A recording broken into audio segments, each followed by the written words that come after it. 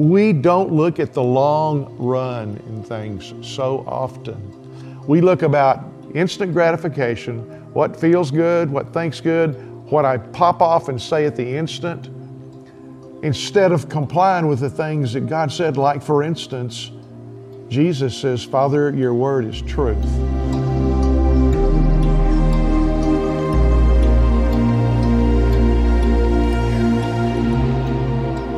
Hello there, welcome aboard today. This is Pastor Dan Boone, and I'm here to say, let's talk about it tomorrow. We're glad to do one of these podcasts. We haven't done any for a while, kind of took a break. And so we're ready to go and ready to help share with you some things that we believe will help you in your own life or as you reach out and help other people. So let's talk about it tomorrow. What I'd like to talk to you today about it is, why is it not working? Why is it not working? Well, what specifically am I talking about? Well, I'm talking about everything basically, but put it in attention to the particular item that you're thinking about. Whether it be your life, your family's life, the community's life, the things that people say today, the way they say it, the country as a whole, what's good, what's not good, how come it's got all the frustration and everybody's, protesting everything. I mean, if you're not in a protest, then you're one of the few people that aren't. And some people just get in protest so they can be in a protest. But I know it's not you, but please join along with us for these few minutes as we share some things I really think will speak to your heart. Why is it not working is a question that I believe all of us need to ask ourselves and our families, our communities, the people around us. Why is there so much frustration? Why are there so many ambiguous things? One week the word means this and next week it means that. Just change your words about as quick as you change your gender these days. Why are all these things evolving simultaneously? Well, it's because the roots were all planted simultaneously. Think about that one for a minute. Okay, why is it not working? This entire universe was created by a creator, as our founding documents so specifically state. The Creator put things into motion. He put the planets into motion. He put the moons around the planets. He put the different solar systems together. It's like, oh my goodness, everything operates because it was done with a mind that's way beyond what we can think or imagine. It was something that was done that enhanced everything that was possible to be made out of nothing. If that makes sense to you, think about it a minute. Okay, let's get to the point. Why is it not working? It's not working because we have nothing solid to base what we're saying on. We just say stuff out of the air, it seems like. Some people say there is no such thing as objective truth. Others say, well, objective truth, da-da-da. When they define the word truth, they'll tell you that whatever you think it is what it is. Or they'll tell you something like, well, we can't know truth. But at the same breath, they'll say, but we're searching for truth, we're looking for truth, and we're getting more revelation all the time as we progress in our society. Well, I tell you what, just because you have more stuff doesn't mean you're anything better off. In fact, a lot of times it can be the hindrance between you and the relationship, not only with your God, but with each other. What we need to realize is it's not working because we haven't worked the plan. The plan is written in something called the Holy Bible. And the Bible gives us an outline for how we should live our lives. It's not complex, it's comprehensive. It includes everything that we need to know. And what we need to do is read it with the help of the Holy Spirit, and read it with the help of the Holy Spirit, and read it with the help of the Holy Spirit. And the people that we have some degree of confidence in, that we are on that road to believing what God says rather than what we say. We're not smarter than God. We think we are. We try to make God ourselves, you know. We want to do something that I feel like or I want to do, or something that makes me feel good today. We don't look at the long run in things so often. We look about instant gratification, what feels good, what thinks good, what I pop off and say at the instant, instead of complying with the things that God said. Like, for instance, Jesus says, Father, your word is truth.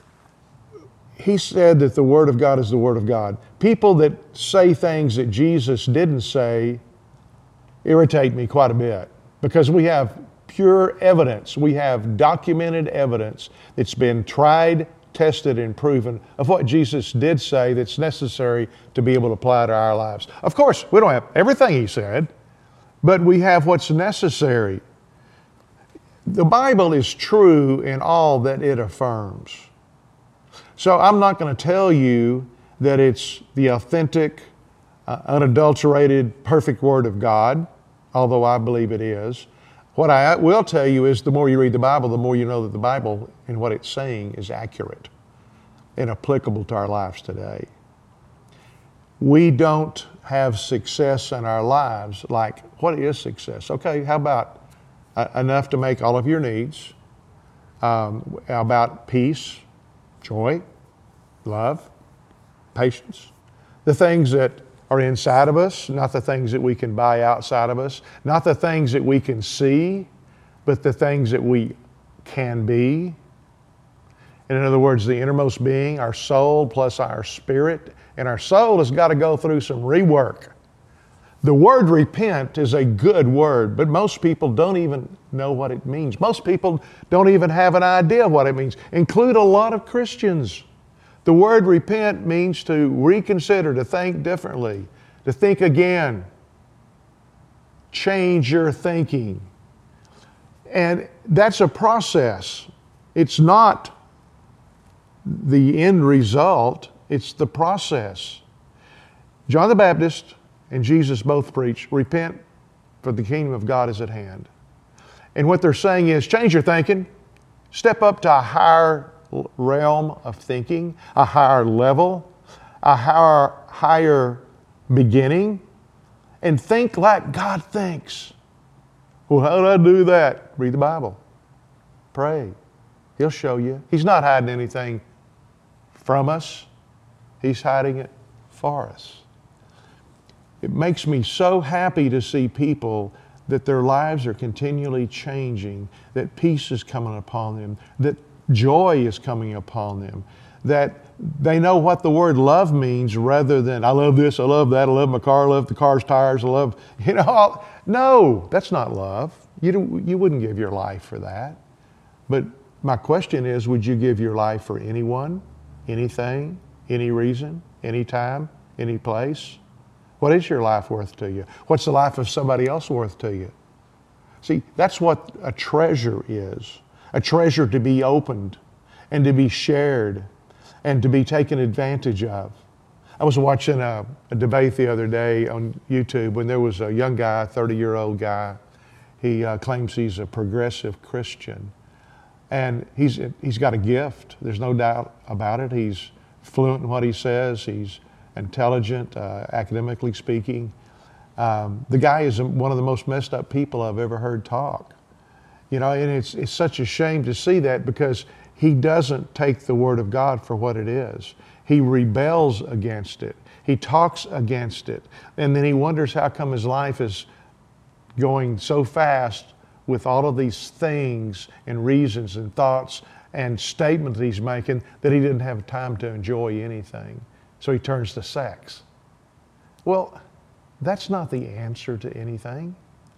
God gave us sex to glorify Him. And if what we do doesn't glorify God, then it's not worth doing. It's not worth having. That will straighten out a lot of ambiguous things that we think about in life. Is what I'm doing, does it glorify God, the creator of all that I see? That nothing has been created unless His hand did it, His breath did it? I try to glorify God in things that I do. I don't do it 100% because I'm not perfect.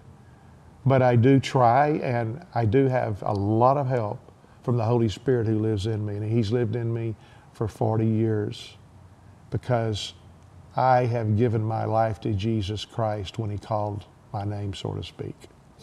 Okay? I want you to have the same thing. I want you to have the love and the joy and the peace that God wants you to have. I want Him to be glorified through you. That's not a bunch of religion. Don't think that it is, because the word religion has been changed too. And it's not a list of do's and don'ts. The Bible talks about life and death. Talks about life and death not only in the hereafter, which, my gosh, that ought to take care of everything in our understanding and give us the impetus to try to do the right things here in this life. But it also is talking about life and death today, tomorrow, next week, our earth life. Do we have real success? You know, I was reading something just this morning by Oswald Chambers, and he says, you know, if you don't fear God, you will fear everything. And at the same time, if you do fear God, you will fear nothing else. Leave that with you. This is Pastor Dan Boone. Come see us at Church of Tomorrow if you're in the Oklahoma City area living or passing through. 6800 North Bryant, which is the lateral road to I-35. We would love to see you Sunday morning, 10 a.m. Come and check us out. See if we're preaching the Word of God that really works. I think you'll find out it does. God bless you.